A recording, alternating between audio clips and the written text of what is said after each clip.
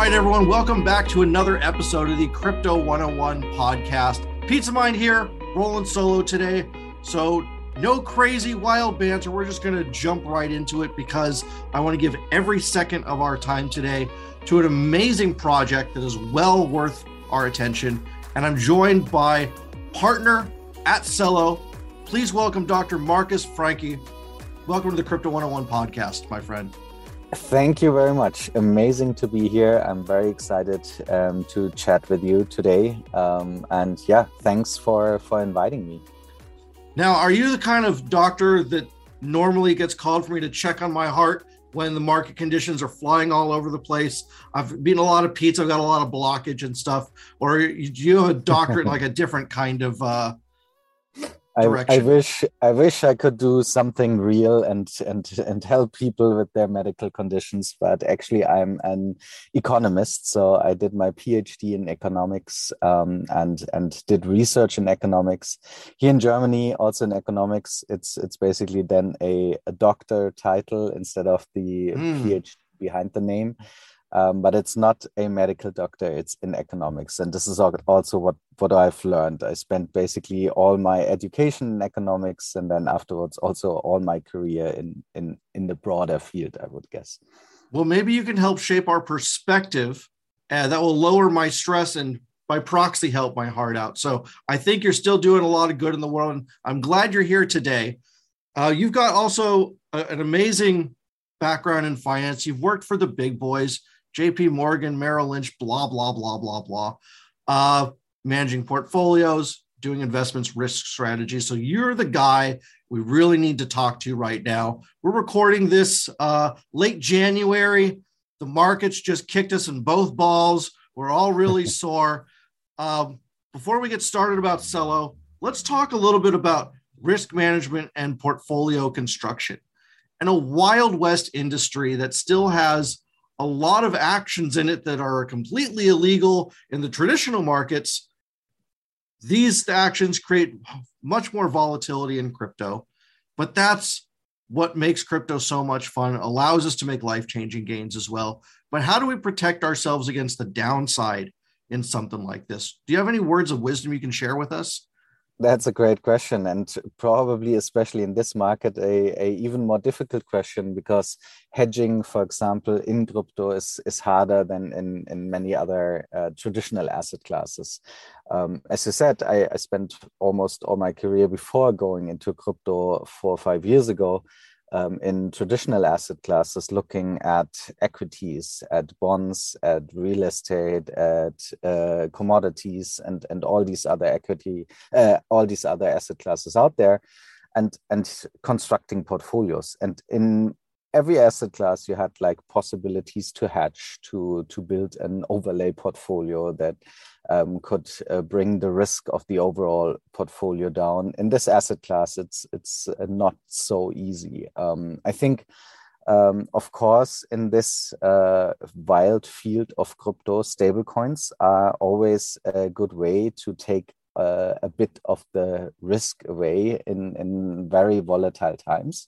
But in general, all these concepts that hold true in traditional asset classes also work in crypto. There are correlations. You can see this when Bitcoin goes down, the rest of the market also goes down. So there are probably very extreme correlations among these asset classes. And therefore, you could look out and see if there's a cheap way to hedge, maybe to short certain assets where you find these instruments in the field of crypto and hedge a bit of the risk you have in the portfolio. And I mean, a very general thought here is, of course, when you are in the field of crypto and blockchain, you should try to only invest in things you also understand and where you can see what it does and if there's, for example, real economic value behind. Yeah, great advice. Definitely echo that. Being a fundamental value investor myself has really helped me sleep well at night, thinking long-term rather than just trying to scalp short-term gains. It's usually where I go wrong when I try to do that. But you mentioned about correlations in markets. Let's take a little bit step further to that, because there was someone in our community who made a really thought-provoking post the other day. And she said around 4 a.m. today, there was a coordinated attack launched against many cryptocurrencies as they all tanked at the same time. And I looked at that, and what she's talking about is Bitcoin crashed and took everything else along with it. And my response is, well, you're kind of right. It was a coordinated attack, but it was against Bitcoin, which by proxy took out everything else. Or you could say it's a coordinated attack at the stock market, which then by proxy took down Bitcoin, which by proxy took down everything else. Why do these assets, seemingly unrelated, they do different things, why do they move almost in lockstep these days? Do you have any theories behind that? It has probably been a coordinated attack against all risky assets. And these coordinated attacks against all risky assets always happen when, for example, central banks talk about interest rates and their view of interest rates in future, if they should increase or decrease, which depends of, for example, the inflation that different countries have. That always affects all risky asset classes out there. And here we can see that the behavior of crypto assets changed over the last years. I think in the beginning of crypto, when we saw these hype cycles, especially people who wanted to try out the technology, who want to trade in this technology, entered the market. But sometimes completely unrelated to the traditional asset cycle. Now what we have is more and more institutional investors in these assets that basically affect all their risky, or that manage all different types of risky assets, from stocks to bonds to crypto. And therefore now we see that, for example, crypto and equity probably is a bit higher correlated than we've seen before. But the other thing is, it's really nice to see that, first of all, when these extreme market events happen, and for example, Bitcoin goes down, it doesn't go to zero or something, what like the doomsayers basically predict. It keeps value because this technology has a lot of value. And the other thing what we see is that not only institutional investors enter the market, but also traditional companies that actually want to use this technology for new use cases, for giving access to this technology to end users, actually, not only traders, but real end users. And I think this is exciting. And this time, probably this is also different, that we see first real end users in crypto, that we see first traditional companies in this field using the technology. So therefore, I'm very excited for this year, and I'm not worried about the volatility in the market. I really appreciate those reassuring words of confidence. And coming from someone who's as intelligent as you, it really helps. You were basically a made man already. You didn't have to do anything. You could have retired and just went swimming the rest of your life, but you decided you were going to partner up with some other amazing gentlemen and form Celo. What was the point of Celo in the first place? What is the mission that you guys are trying to accomplish there? Yes, happy to chat about that. So the mission of Celo is to build a more inclusive financial system that creates conditions for prosperity for everyone. And to do that, we've focused on building a mobile-first blockchain because we think in future adoption comes via mobile. And to be really inclusive, we also have to build for mobile. And why did we do that? Actually, in the beginning, a very good friend, René, talked to me about the potential of blockchain technology and how it could help the and underbanked out there, and actually change the way they do transactions, change their lives in a way, and actually creating better conditions and building a more inclusive financial system. And at that time, I wasn't really aware of that being a problem, of a lot of people being or underbanked. And it actually still is. I mean, there's 1.6 billion people out there that are or underbanked. 1.1 billion people don't even have access to a government ID, so they can't access the traditional system. And here, this technology can make a real difference. But also in the traditional world, also there, this technology can make a real difference. If I today here from Berlin would like to send a transaction to you, to the US, it probably, if I use the traditional banking rails, it probably costs me 10, 15% in fees. And it probably takes 3, 4, 5, 6 days until it settles in the US. That also depends if there's a banking holiday in between. So also in countries where we have access to traditional financial system, this technology can actually make a difference. If I send you a transaction on Zello today, it settles within 5 seconds. Fees are less than a basis point. So this is an amazing innovation already. And yeah, this then also being more inclusive and being more open to anyone out there, I think this has great potential. And this is actually why I was so excited to join it. And now there are many more ideas that this technology can actually enable than just like being more inclusive. Yeah, I definitely agree with that. And banking the unbanked is a huge problem. And there's many people in the space that are trying to tackle it. There's 3 billion people on the planet that don't have the proper credentials to get a bank account. So that's a lot of people that are completely locked out of getting a loan, taking a mortgage, having any kind of safety net whatsoever. Their savings is literally under a rock in a hole somewhere, in a currency that is being devalued and inflated away. So it's not good. How do we get these people that first step to get onboarded into crypto, to transfer their wealth from a hole in the ground under a rock onto a blockchain? That first step seems to be the hardest. What's going on? What kind of innovations have come in the last few years since Zello started to help these people? I think one critical point is the mobile first nature of Zello. Zello in general is a great layer one. It is a proof of stake blockchain. It is EVM compatible. It is also built, smart contracts are also written in Solidity. It has a block time of 5 seconds.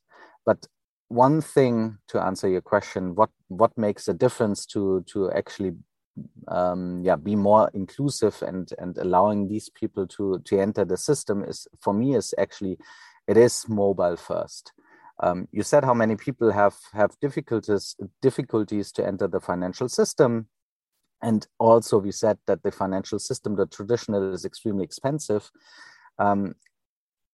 There are more than 6 billion people in the world who have access to a mobile or smartphone out there. So I think mobile first is actually the way to go to get these people into the system so that everyone around the planet can actually use blockchain to do transactions. And then mobile first is only the first feature. I think the other features of the Zello blockchain I already mentioned, for example, the 5 second block time and also the high scalability of the blockchain are extremely important, because the blockchain can actually host a lot of transactions, and transactions can settle actually very fast. So it can be used for payments, for saving, for lending, for borrowing, actually also for the whole DeFi space. Then the next thing is transactions on this blockchain have to be very cheap. Not everybody out there has all the money to be able to pay for traditional banking transactions. Also, Ethereum transactions can be at times extremely expensive. And therefore, I think it's good that the gas fees on Zello for transactions are extremely low. And then, of course, to be able to do transactions, especially for end users who are not blockchain experts, it has to be easy and it has to be stable. So it's cool that Zello also has a stability protocol, which is called Mento. The Zello stablecoins already exist in different currencies. The first one actually was the Zello dollar, a stablecoin tracking the US dollar. The second one was the Zello euro, tracking the euro. And there will be more currencies, and I'm happy to talk about a bit more in a second. But I think also this is very important for people to do stable, fast, and secure transactions. Yeah, that makes sense. And to talk about these stable coins, there's all kinds of stable coins out there pegged to the US dollar, but not many to the euro or really anything else. Some of them exist, but they're hardly in use at all. What are your theories behind that so many people around the world are trying to peg to the dollar instead of maybe their own native currency? I mean, the one very easy reason for this is that also most of the stablecoins out there are actually fiat-backed stablecoins. Fiat-backed stablecoins are easy to build. The stability mechanism is easy to understand because it's just a token and there's a collateral, and this collateral is dollar. So it's easy to understand why this token should be more or less stable. The big problem with these fiat-backed stablecoins is that they are less transparent. Someone holds this collateral, so there's a centralized party, and this party has a certain credit risk, it has a certain counterparty risk, and therefore this can be very hard to evaluate. It is just less transparent. It is very centralized. Now, I think in future, many regulators around the world will also look a bit stricter at these centralized stablecoins, because there is actually a centralized entity and the whole risk of the stablecoin depends on this centralized entity. So I think building stablecoins in a more decentralized way is one way to go in the future, but it is more complicated. The second reason why there are more dollar-based stablecoins is since there are more fiat-backed stablecoins, and the interest rates on the dollar over the last years have been mostly positive for many different types of relatively secure bonds. It is profitable or relatively cheap to build a fiat-backed stablecoin on the dollar. In the Eurozone, we have negative interest rates. So the issuer of the stablecoin would have to pay interest rate on holding collateral in euro-denominated collateral. Therefore, I think we don't see many fiat-backed or probably non-fiat-backed euro-based stablecoins out there.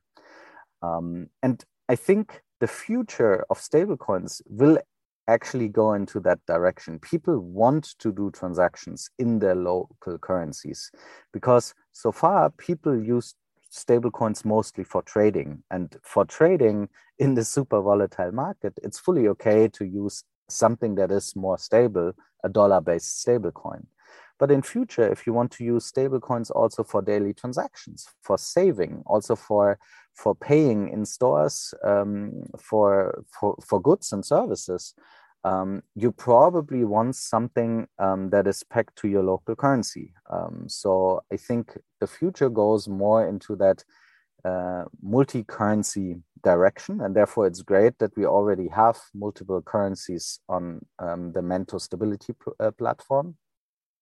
And the future will also go a bit more into this decentralized direction.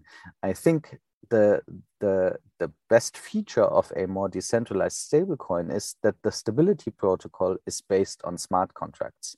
So there's not a centralized entity that is holding the collateral and therefore keeping the stablecoin safe.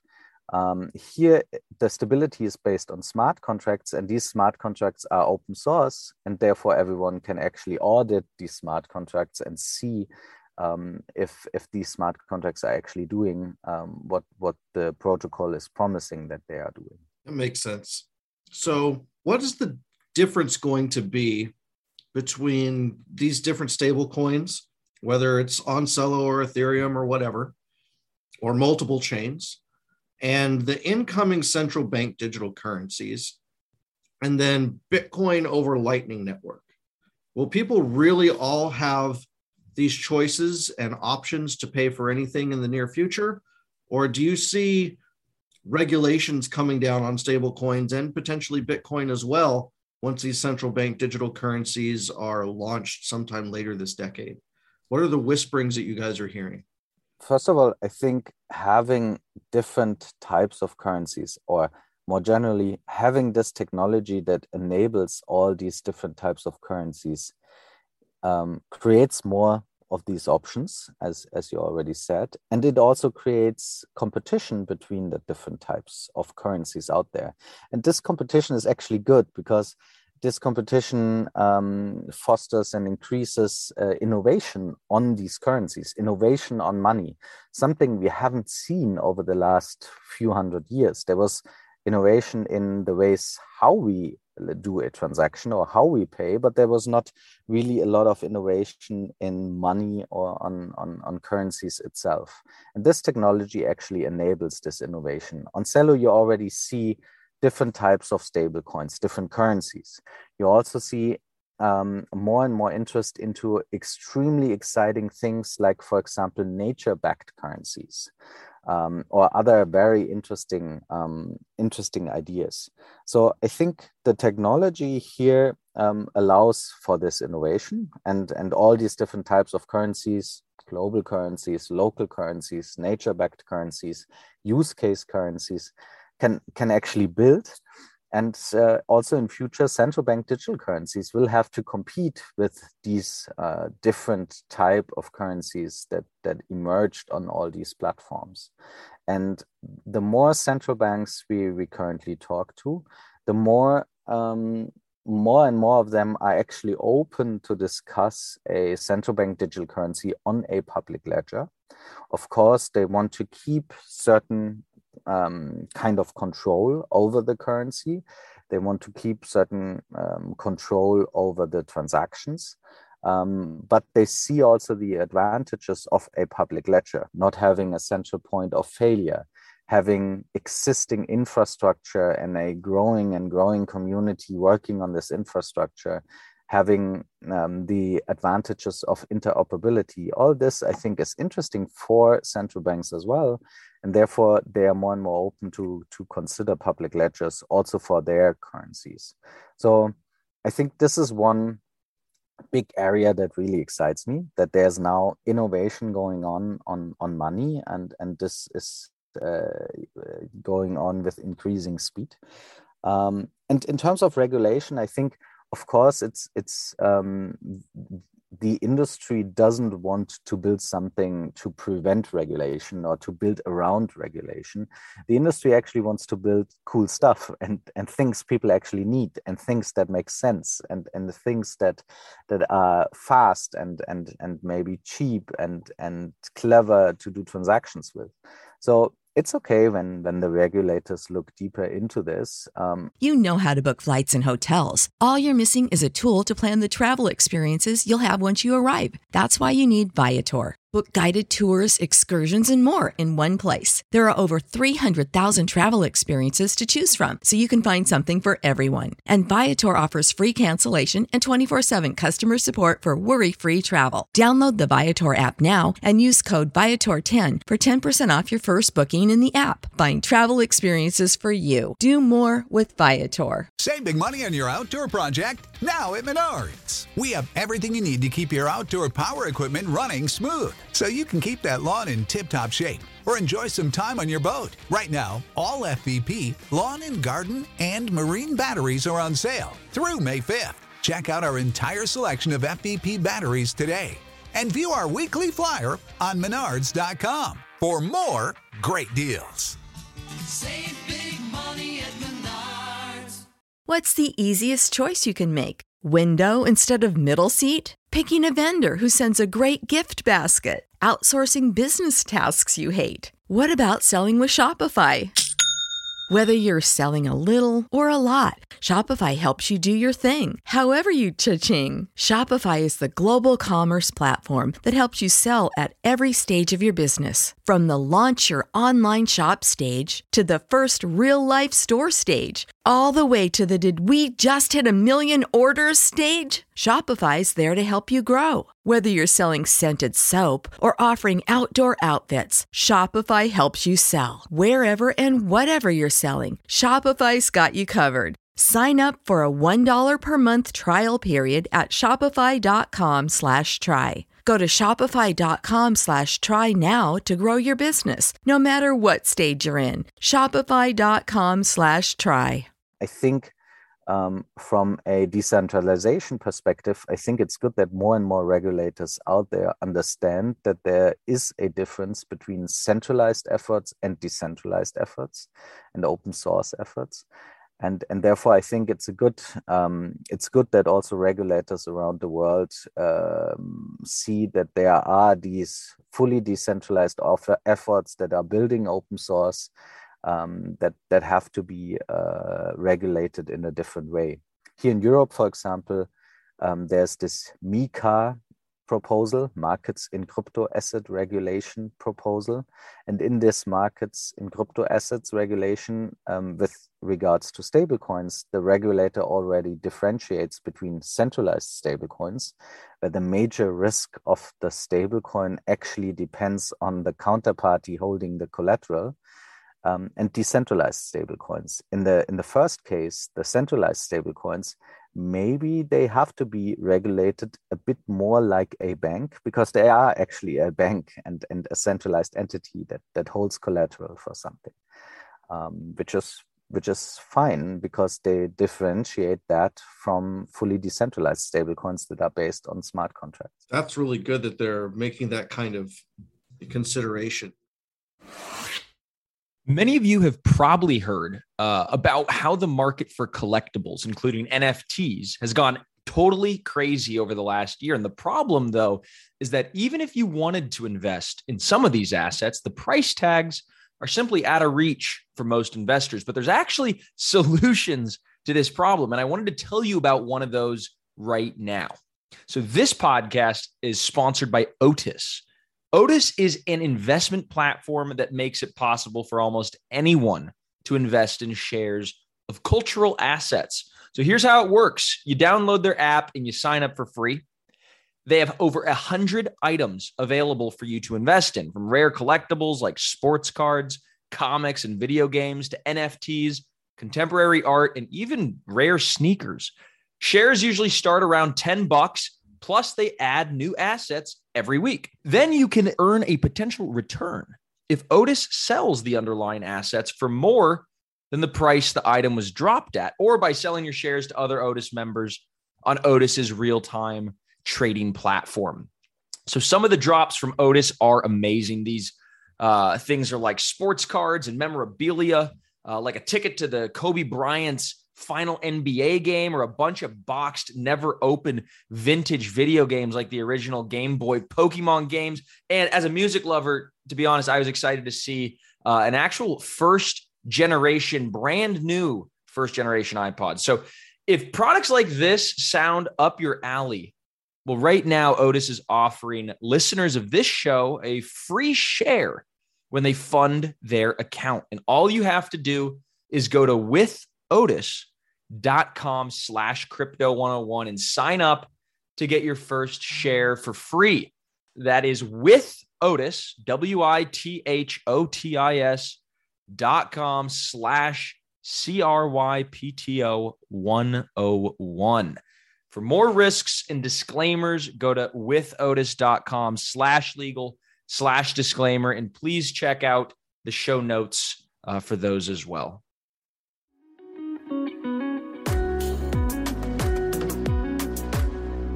As we're talking about financial inclusion, which is a big passion of mine, I've realized something over the years studying history. Inclusion comes at a cost. Not just the cost of building infrastructure, but to be included in a system, they want something in return. If you look, at the formation and history of the World Bank and the IMF, the cost of inclusion has been freedom. They'll go in, they'll take these developing nations and give them tons of money, but say, well, we need to be able to control your politics and your economy now and tell you what to plant and where to plant and who to sell it to. And it's really been a cost that a lot of people thinking now do not want to pay when central bank digital currencies come in. They don't want to say, well, I don't want to be restricted to only living where this payment will be accepted. I don't want to be restricted to only shopping at stores that accept this thing and being, pigeonholed into this, ecosystem of handshakers where everyone else is then excluded. How do we use this new technology to keep from repeating mistakes of the past? Because when it really comes down to it. Economics is not an even playing field. That's the whole point of capitalism, is to not be equal.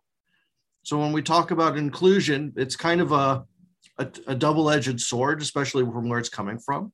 The reason for regulations is not all central parties are equal or good actors. Regulators have to assume a centralized party tends to act bad and will act as bad as you allow them to. That's kind of the framework that people are building. Like, they're going to break every rule in the book as long as we assume that they will, or we don't put a stop to it. So that's why these rules are so tight and strict all the time. But in a decentralized way, it's basically saying this group of people agrees to operate this way, and we have to respect their autonomy.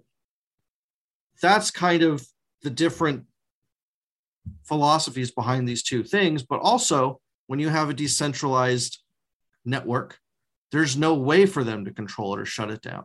They can wave and wag their finger at it, but it's not enforceable. So with that in mind, what are some of the mistakes in our current financial system that you think blockchain and maybe particularly Celo can fix? I think there are many good points you brought up. I think one point is, of course, and this is what central banks over the last 3 years actually did. The first thing, when they looked more into these cryptocurrencies and blockchain, they actually tried to shut it down and said, okay, no, we cannot allow this because we are losing control.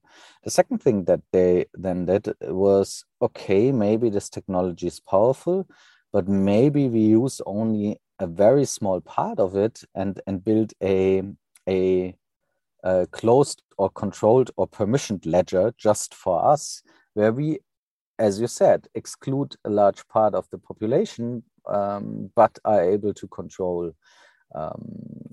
this ledger better. But in the end, this also defeats actually the purpose of blockchain and what this industry is trying to build. And therefore, I think here, the focus on decentralization, the focus on open source actually allows us to not get back into this traditional cycle where inclusion actually came at a cost. Here, the nice thing is if we are creating something that everybody can use and everybody can build on top of, then I think we actually get many more people into the system. And this notion of open source is something that I think is extremely important. I think also in parts the traditional financial economic system was responsible also in parts for our current ecological crisis. We've seen a lot of growth over the last years, and economic health was always defined, or growth always defined in terms of production growth and consumption growth. And this always dismissed the costs of pollution, for example. And now we see that we are actually maybe are coming to a point where our planet can't handle this anymore. And I think also here, blockchain and especially Celo can be a solution. I think we want to build a monetary system that is not only more inclusive, but that could, for example, in the longer run, also internalize the cost of natural capital destruction. Therefore, a field that I'm currently that currently excites me a lot is this field of nature-backed currencies and this field of regenerative finance or regenerative assets on the blockchain. Can you explain that in a little more detail? What is a nature-backed currency or Yes. regenerative? Happy to talk about that. And actually, the original idea for natural capital-backed currencies goes back to Charles Eisenstein. He wrote a book called Sacred Economics. Charles is also now active on Celo. He's part of the Celo Foundation advisors, so that is really cool. And in his book, he wrote that whatever backs money, people tend to do more of. So, for example, when gold backed the dollar, people wanted to mint more gold because it's like printing money. And when we can actually use this technology to build something where we want to see more of, backs money, for example, where trees back money or clean air backs money or clean water backs money, then the demand for these currencies leads actually to demand for these things we would like to see more of. So if there's more demand for nature-backed currencies, then since these are collateralized by forest or clean rivers or clean air, there's also more demand for this. And with this, if we denominate all the economic activity in natural capital-backed currencies, any growth in that system, any increase in money in circulation would then also lead to a growth in preserved natural resources. And I think this is a super powerful idea. And it sounds as if this was like far out there, but it's actually not the case. On Celo, we have this stability protocol, Mento, and Mento has this feature, which is smart contract based, where more demand leads to an expansion of supply and less demand leads to a contraction of supply. And this stability mechanism is underpinned with a reserve. In this reserve are different kinds of assets. There's, for example, the Celo native asset. There's also Bitcoin and ETH and others. But there is also a very small percentage already of tokenized carbon credit. And over the next months, we actually want to increase this percentage that is allocated to regenerative assets, tokenized carbon credit, tokenized trees, tokenized clean air, so that more demand for Celo stablecoins leads also to more demand of these assets. And I think this is a really cool mechanism. And it actually also is nice for this mechanism because it brings other risk factors. When we go back to our financial way of thinking about it, it actually brings other risk factors into the system. Now, tokenized carbon credit or tokenized trees are maybe not as heavily correlated with Bitcoin or with other crypto assets, and therefore actually add also to the stability of these type of currencies. So I think this is a super powerful idea. And on Celo, we have started the climate collective, sorry. And the climate collective actually supports these types of regenerative assets. There are many different interesting projects in this climate collective that are working on these types of assets. That's really fascinating. Can you mention any of the other partners that you're working with just to make sure that the carbon credits aren't double counted or the trees are tagged properly? Like, how does all that work in the background?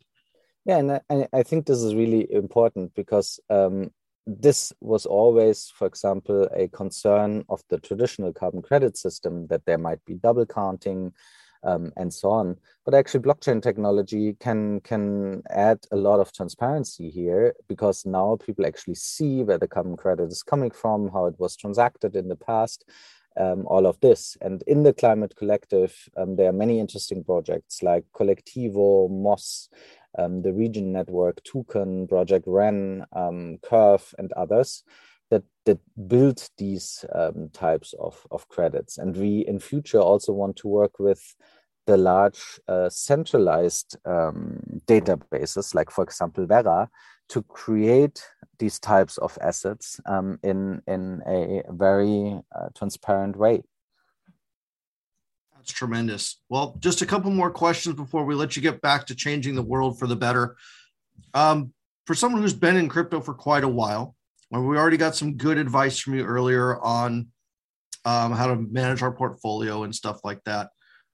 What do you think some clear signs are to look for when reaching a bottom of a market cycle and reaching the top of a market cycle? What are some red flags or things to say, oh, I need to pay attention to this? Yeah, it's a very good point. And I mean, if I could time the market perfectly, I think,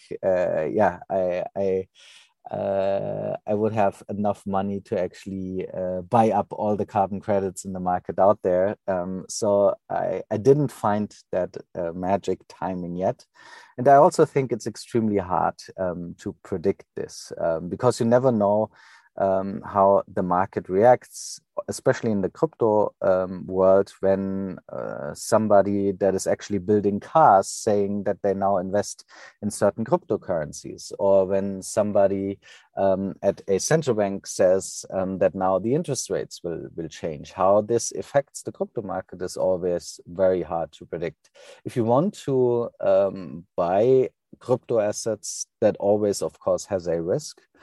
And I think from my perspective, you should look for projects that are adding real economic value, that are actually building something that real end users in the long run can actually use, that are building something sustainable, maybe sustainable for the planet, but also sustainable from an economic perspective, that that basically the yields you are earning are sustainable in a way that this is not just a short push to get more market share.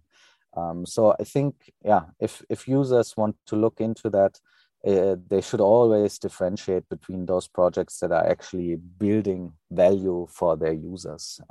For me, that is very important, I think. And then leading from that great answer, like, how do we know if blockchain's actually creating value for their users? Like, we don't have a price to earnings ratio or anything like that here in crypto. Like, how do we tell that something's actually creating value versus just traffic and noise? This is extremely difficult and therefore a great question. That's why I'm asking you. You're sorry, you're a smart guy. Maybe you can give us, you don't have to give us the perfect answer, but just your perspective. And this is extremely difficult because also this market is not super easy to grasp, because it is moving at a rapid speed. So there's basically protocols coming to life every day, and there are trends that are coming to life every day. I think for me, where for example, we currently see a lot of value is we have to find traditional projects that actually can bring this exciting technology to different kinds of users. With, for example, the DeFi for the People initiative, we would like to see all the DeFi space coming to Celo, because Celo is fast and scalable and very cheap. So all this DeFi lending and borrowing that is going on can happen on Celo. And therefore, it's great that, for example, already SushiSwap deployed on Celo, and we really hope to see many more other DeFi marketplaces deploying on Celo. But at the same time, we also would like to see real end users that are maybe not in the DeFi space coming to Celo. So we partnered with traditional projects like Deutsche Telekom and T-Mobile, like PayU and First, a payment transmitter, like, for example, Opera, the browser, to actually enable Celo transactions for all these different people. And something very exciting that was announced just a few weeks ago, for example, was that Kickstarter, this large funding platform, is fully decentralizing and is actually doing that on Celo. And this is amazing because it shows the strength of Celo as a layer one. It is fast, it is scalable, it is good for the environment because it's not only proof of stake, but also because a part of the block rewards goes into an offset of emissions. And therefore also there it is, I think, good for the environment. And then having a huge platform like Kickstarter coming to Celo, I think is a really good sign. Another good sign is always if you have a growing developer community, because there's not one project or one company building Celo, but there's a huge community building Celo. And currently we see that there are already developers working on Celo in more than 130 countries around the world. So it's also the most international crypto community out there. I think this is also a good sign. Then the developer community is growing behind a project. And I think also an important metric to look at if a platform is actually used is, are there actual real transactions going on? So for example, since the short period, since the Celo mainnet is live last year on Earth Day in April, there were already, I think, close to 100 million transactions on Celo. And there you can see, okay, wow, this blockchain is really used for a lot of transactions. There are also a steadily increasing number of wallets and addresses that are living on Celo. There are more than, I think, close to 2.5 million of active addresses on Celo, and this is also steadily increasing. I think this is also good if you look at these statistics. Well, I was going to let you off easy, but you actually did give the perfect answer. So perfect, in fact, those are the metrics behind the FCAS score at a website called Flipside Crypto, which does fundamental analysis and analytics for finding things that actually have value in this space, based on literally everything you just said. So well done. That was not rehearsed. But Flipside Crypto Analytics is where you can actually go easily see the scores of all these projects that are creating real value based off of users, development, network activity, and growth of all three. So tremendous. Thank you so much for your time today. It's been amazing. Where can the people follow you to continue seeing what you're working on? So I think in general, they should check out Celo, for example, under Celo.org or under Twitter @Celo.org. They could also check out the Celo Medium blog to read about new things that are happening. There are amazing projects on Celo, and people should also look into these. Maybe one project I would like to give a shout out to is Impact Market, which is the largest universal basic income project already live in the world. They give UBI on Celo in 140 communities around the world, which is really amazing. And it shows again what this technology can do. So also a project you should take a look. You find it on impactmarket.com. We are always happy if people reach out in the community via the different channels. There's a very active Discord channel of the Celo community. There are many different Telegram channels, for example, the Celo platform channel, where people can take a look what's going on. And if people have questions, I think we're always happy to be in touch. Wonderful. Thank you so much. All right, guys. That does it for this episode, but we will definitely be keeping up with Celo. We can't wait to have you on again in the near future. Amazing. Thank you so much. This was a lot of fun.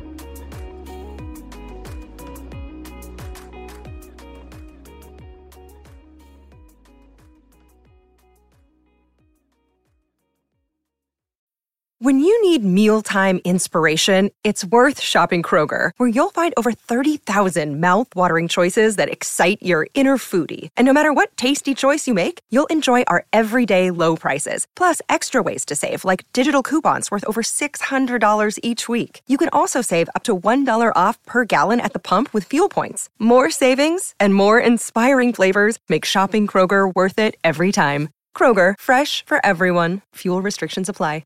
You know how to book flights and hotels. All you're missing is a tool to plan the travel experiences you'll have once you arrive. That's why you need Viator. Book guided tours, excursions, and more in one place. There are over 300,000 travel experiences to choose from, so you can find something for everyone. And Viator offers free cancellation and 24/7 customer support for worry-free travel. Download the Viator app now and use code Viator10 for 10% off your first booking in the app. Find travel experiences for you. Do more with Viator.